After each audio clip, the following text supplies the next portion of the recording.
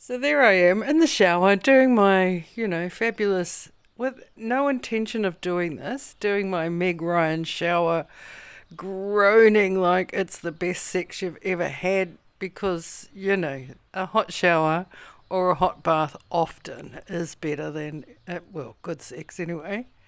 So there I am in the shower doing I've been on the road for fuck knows how many days, washing in hot water, which is like a miracle. And step out of the shower, and here's the boy who had taken me to my room. He would have been, I don't know, he looked about 8, but he was probably 18.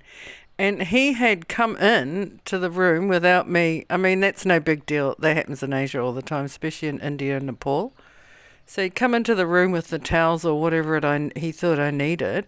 And here am I in the shower having my solo sex shower scene. And I think he thought that was an invitation. I think that idea ran through his mind, as it would be, right? If you're 18 and horny and here's this bloody desperate middle-aged old woman in the shower making these weird sounds. Oh my God. So I did the, and he did the, oh, sorry, madam, and fucking ran out the door. But, every time I get in my shower recently, I've been remembering that moment and I just figured out why.